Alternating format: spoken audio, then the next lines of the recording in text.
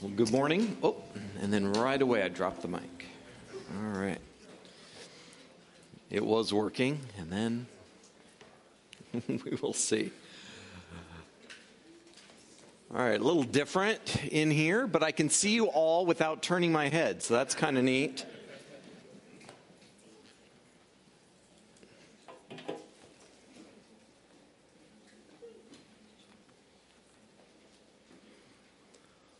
All right.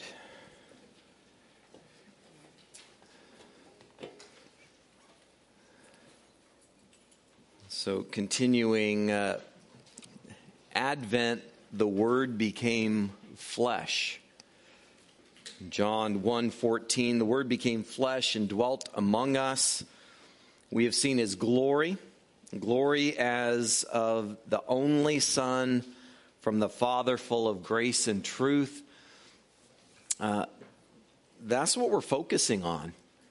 The Apostle John, as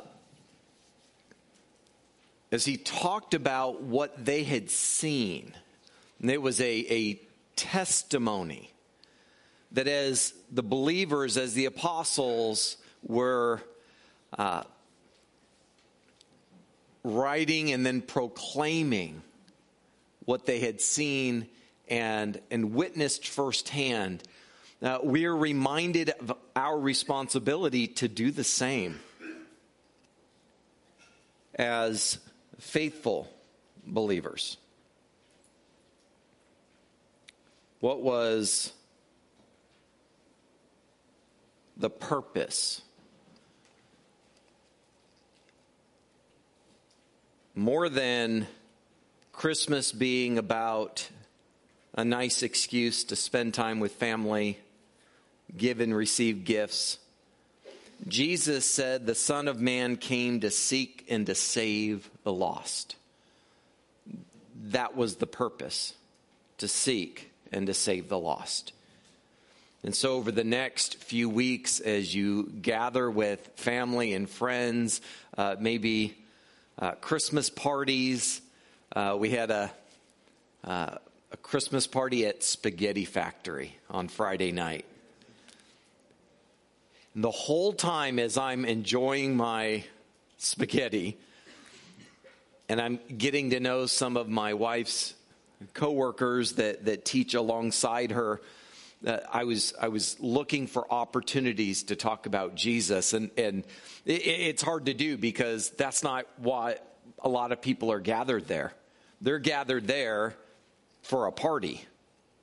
And thankfully, in the middle of our conversation, the principal's husband said, "So I understand you're a pastor. Can you tell me about that?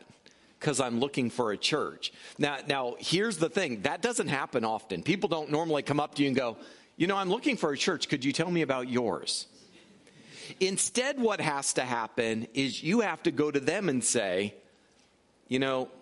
what we do is we gather together and we support one another as we kind of deal with life. And I didn't invite them. It was a bit of a drive.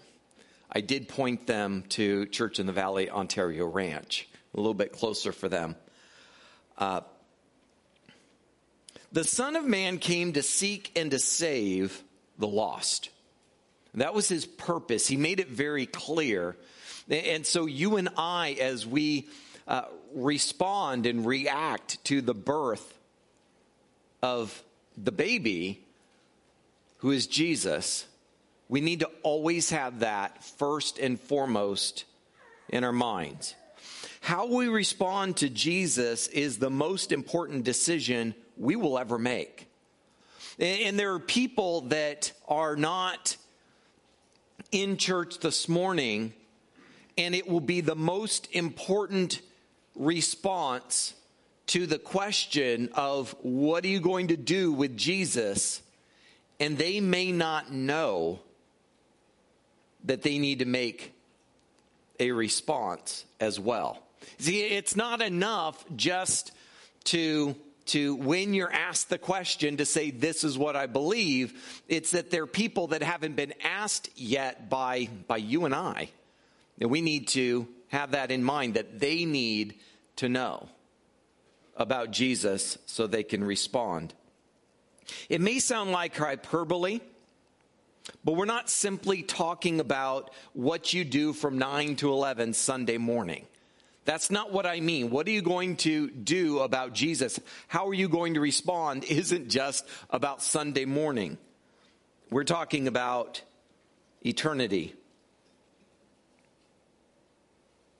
So how did that day go down? That morning, that evening, that night? How were things going for Joseph and Mary when Jesus was born?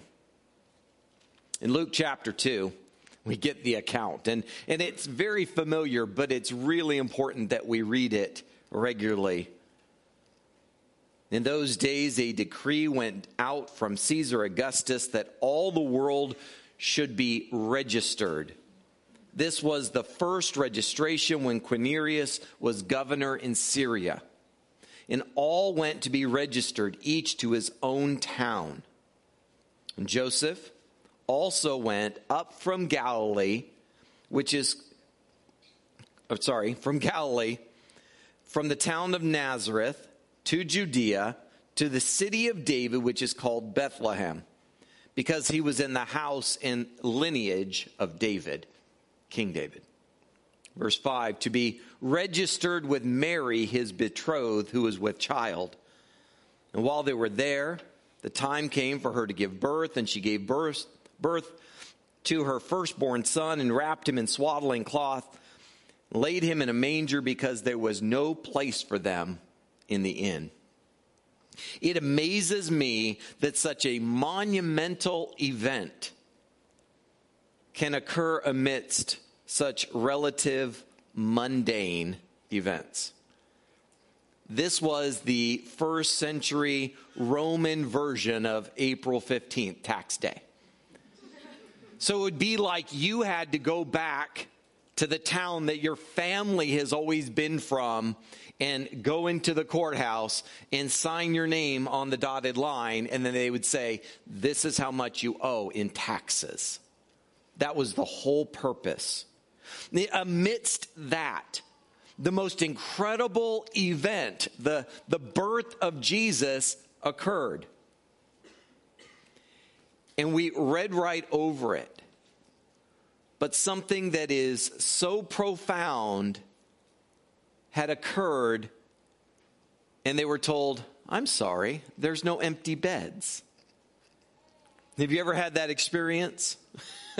We were doing a mission trip in Ensenada, and we decided, we're gonna do this in stages. And so my wife and I, we did the first leg was to go to San Diego. We're going to stay, drive into Ensenada the next day, and then serve in this orphanage.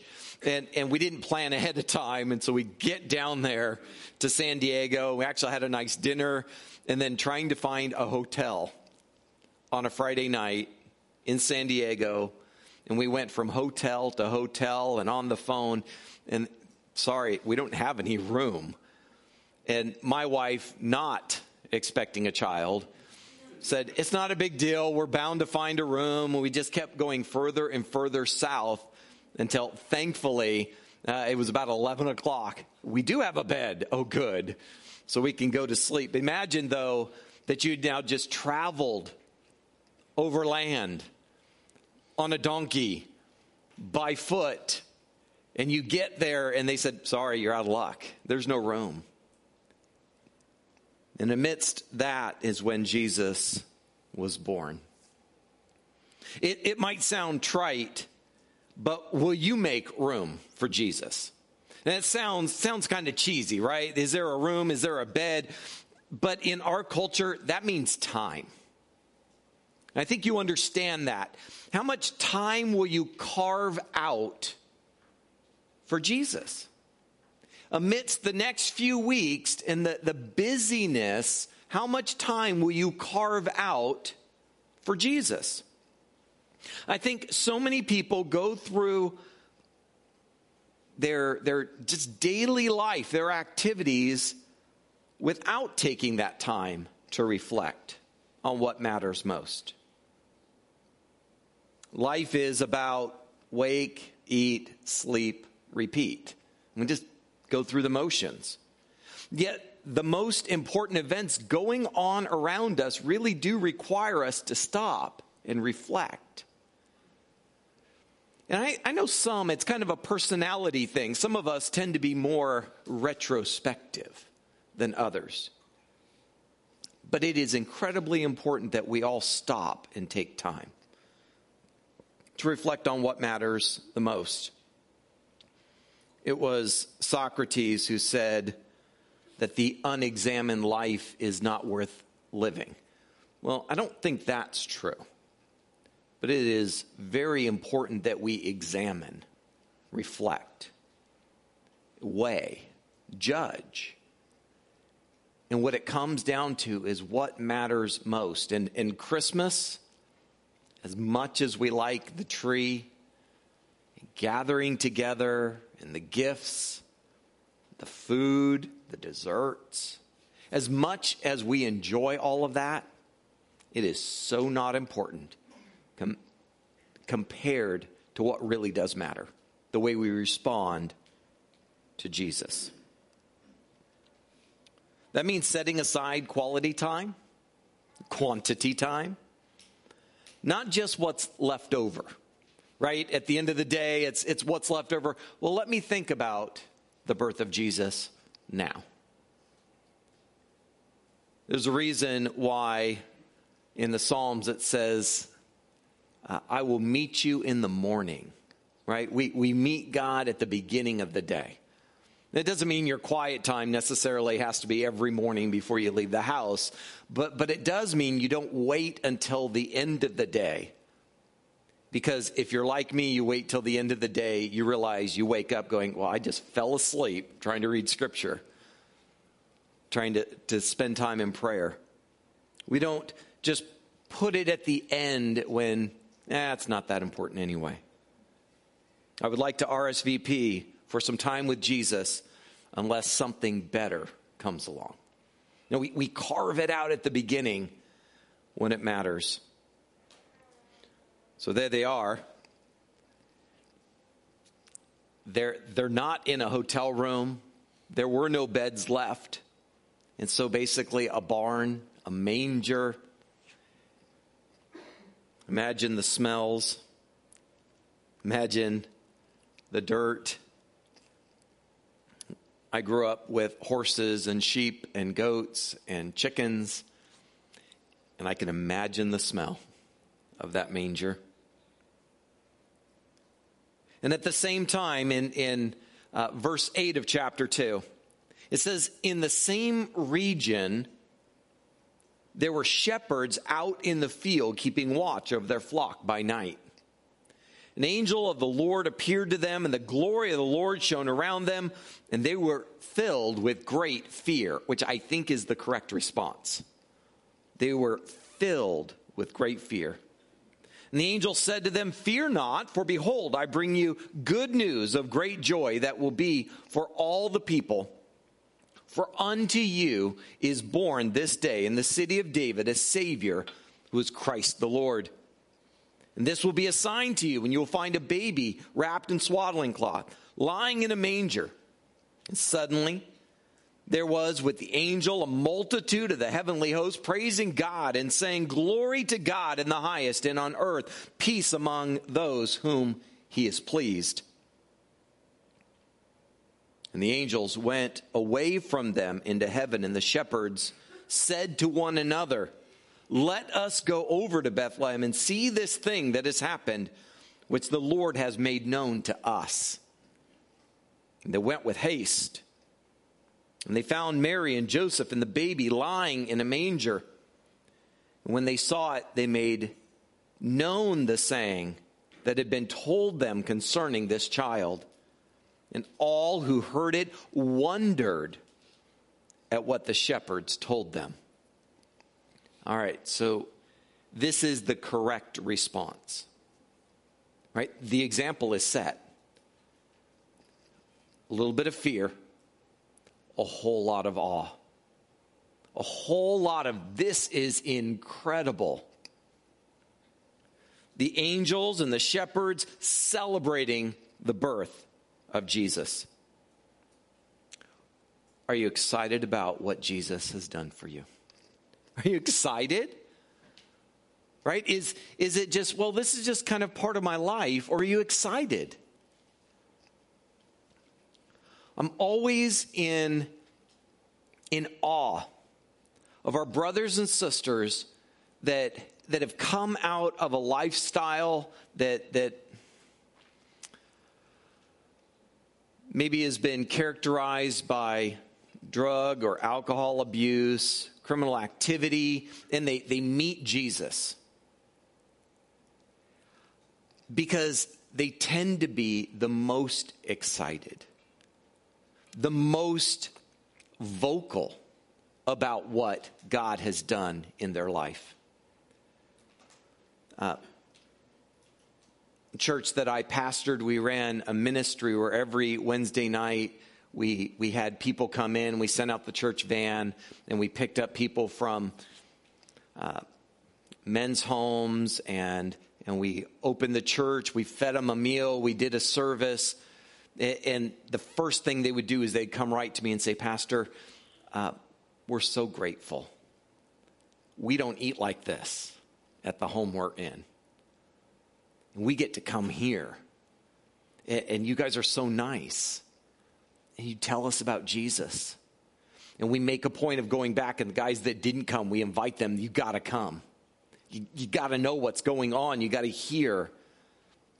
And it's incredibly humbling to know that people that have at some point in their life were down and out and so excited about what God has done that by the time they leave and come back, they've told people. And I wonder how many of my people that were there every week, when they left and then came back, how many people they told about what they had learned and heard and experienced.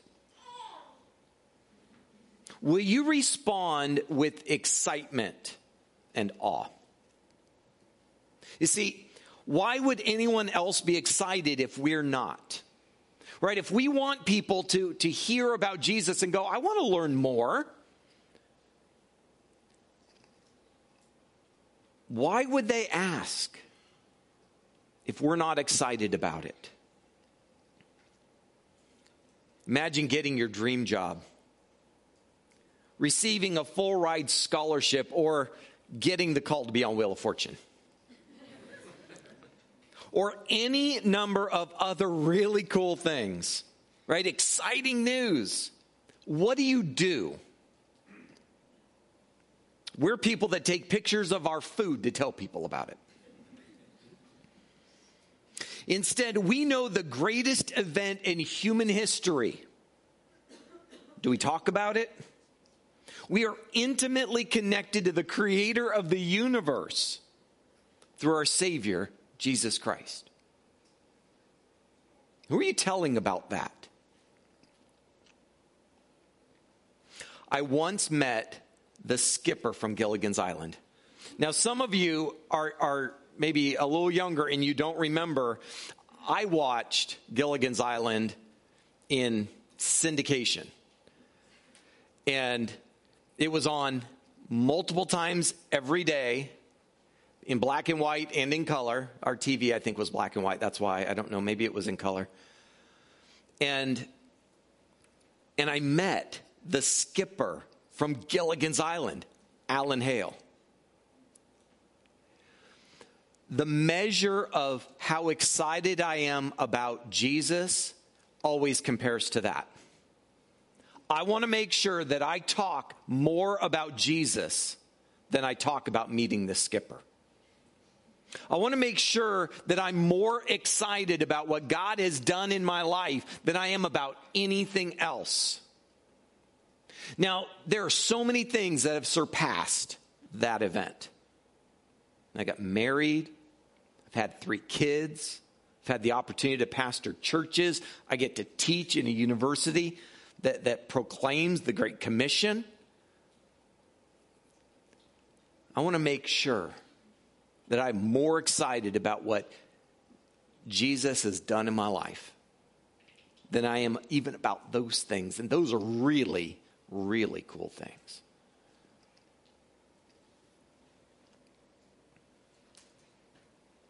So there it is. What kind of response have you had? Notice what they did. They wanted to learn more. They were so excited. They go, let's go find out.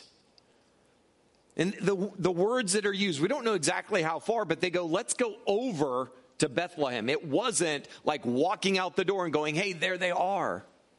They were shepherds. It would have been walking in the door. Let's go find more. No, it's let's go over there. Let's get there and find out. I want to know who they left behind to watch the sheep, so they all got to go find out because they had to leave someone. It says they got there and they were filled with awe. And that when they did, it says they made known. Not just, okay, we know about this. Now it's a secret. It's our secret. No, they went and they made it known.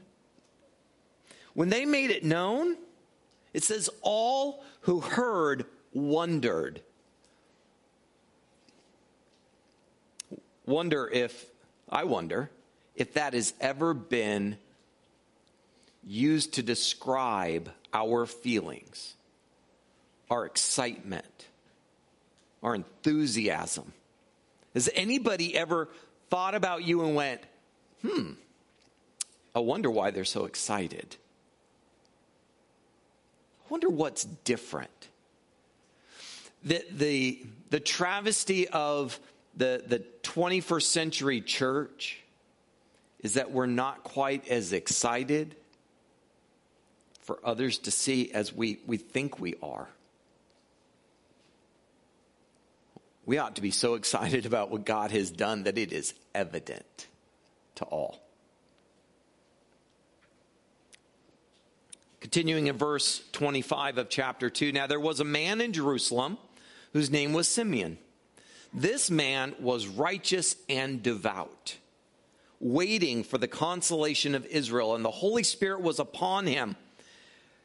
And it had been revealed to him by the Holy Spirit that he would not see death before he had seen the Lord's Christ, right? The Messiah. Verse 27, he came in the Spirit into the temple, and when the parents brought the child Jesus to him to do for him according to the custom of the law, circumcision. Verse 28, he took him up in his arms and he blessed God and said, Lord, now you are letting your servant depart in peace according to your word. For my eyes have seen your salvation, that you have prepared in the presence of all peoples a light for revelation to the Gentiles and for glory to your people Israel. Simeon's account, and Simeon's not the only one. Anna was there about the same time, and I chose just to share Simeon. Simeon, his whole goal, God, I want to see you work. I want to see that you're going to do this thing. And the Holy Spirit told him, you're going to see it. It's going to happen this way. And he was waiting for it. And his whole purpose was to go, this is now what God has done. Will you trust and believe through faith? Others need to see the value of what we believe. They need to see that because God is at work in your life, there's something different about you. Like Simeon. The words that were used to describe Simeon, he was righteous and devout. Righteous just means in a right relationship with God. Devout having to do with his sticking with it, right? He was committed to it. People knew that about him. Will you trust and believe in the same way? Let's be clear, the birth of any baby is a blessing and a joy. The birth of this baby was unique and unrivaled. in all of the history of the universe. But not everybody was happy about it. You realize that? It's like, Scrooge, who's just, humbug. There were people that were humbug at the very first Christmas. The wise men came looking for the baby. King Herod felt threatened. Matthew chapter 2, verse 26, it tells us, 16, not 26. Then Herod, when he saw that he had been tricked by the wise men, became furious. So he basically said, when you find the baby, come back to me so that I too might go and worship. I even think there was that ominous music playing in the background when he said it. He felt tricked. He became furious. He sent and killed all the male children in Bethlehem and in all that region who were 2 years old or under, according to the time that he had ascertained from the wise men. Talk about feeling threatened. Kill them all. Let's make sure that I can't be replaced as king. Even though some react in disbelief, even anger, we're to trust the Lord. There will be people that will react with anger, right? So there you are, excited about what God has done, like the wise men going out and going, we're on our way. We're going to go worship. We've got gifts for him. You might be excited about what God has done in your life, and there are going to be people around you that aren't as excited about what God is doing in your life. They're going to be mad about some of the things that you will no longer participate in. There will be some, they're like, really? You got to get up and go to church? We kind of got family things today. Why are you going there again? Really? This is important? It's not important. Just come on. There will be things that you used to do that because you're not doing them anymore, people are going to feel judged. I know for me it was there was issues of alcohol and language that I didn't participate in as a new believer.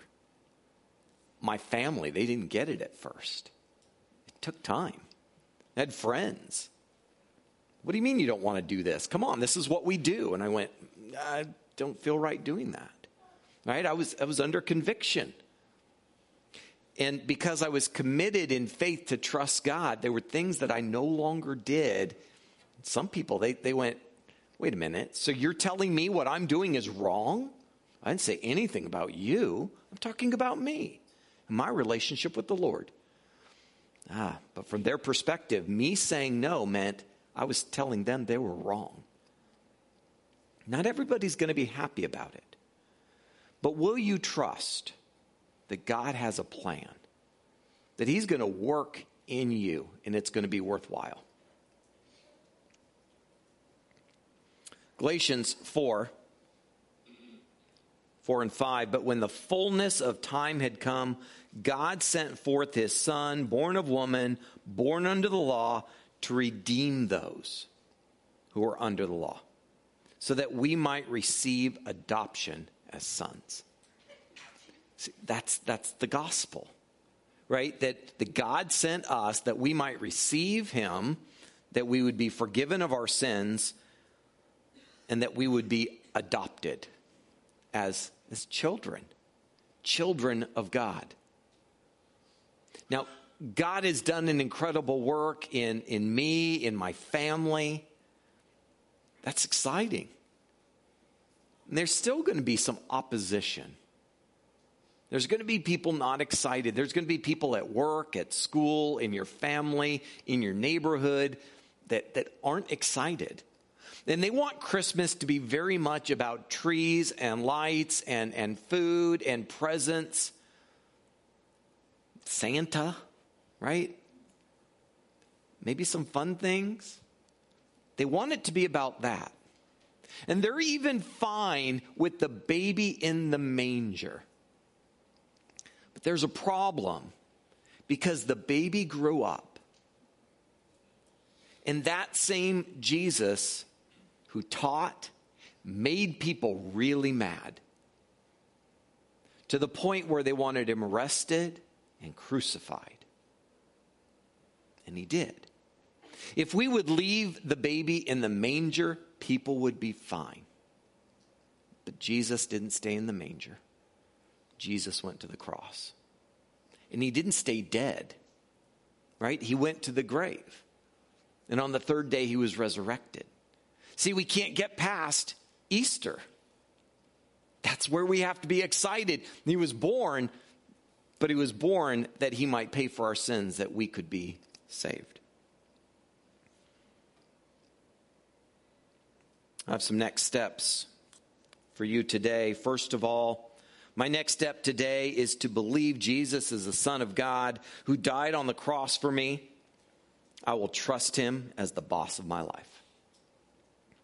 If that's something you haven't done and you're like, I'm not sure, it is as simple as just saying, God, please save me. I believe.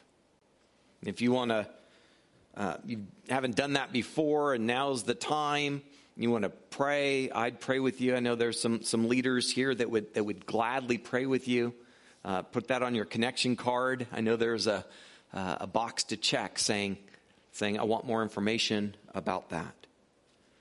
And then the last one there, my next step today is to, in faith, trust God with my concerns and my struggles. Christmas can be hard. It can be hard for a lot of us for various reasons, right? This might be the time of year you're without family. I'm going to trust God. I'm going to trust he's got a plan. I know that he does. And so I have hope in that. Let's pray. Heavenly Father, Lord, we thank you that you are loving and gracious, that you sent your Son to die on the cross for us, that we might believe and be saved. Father, I pray for each one here that we understand what Christmas is about. That it is not just the trees and the presents and the parties, and as nice as those are, and as encouraging and fun, Father, we understand that Christmas is very much about Jesus, about our Savior. Father, help us to make it about you. That we would take the opportunity, we would respond as people of faith and with excitement and awe, enthusiasm and hope. It would be evident to those around us what you have done, what you desire to do in their lives too. We thank you for Jesus. It's in his name we pray. Amen.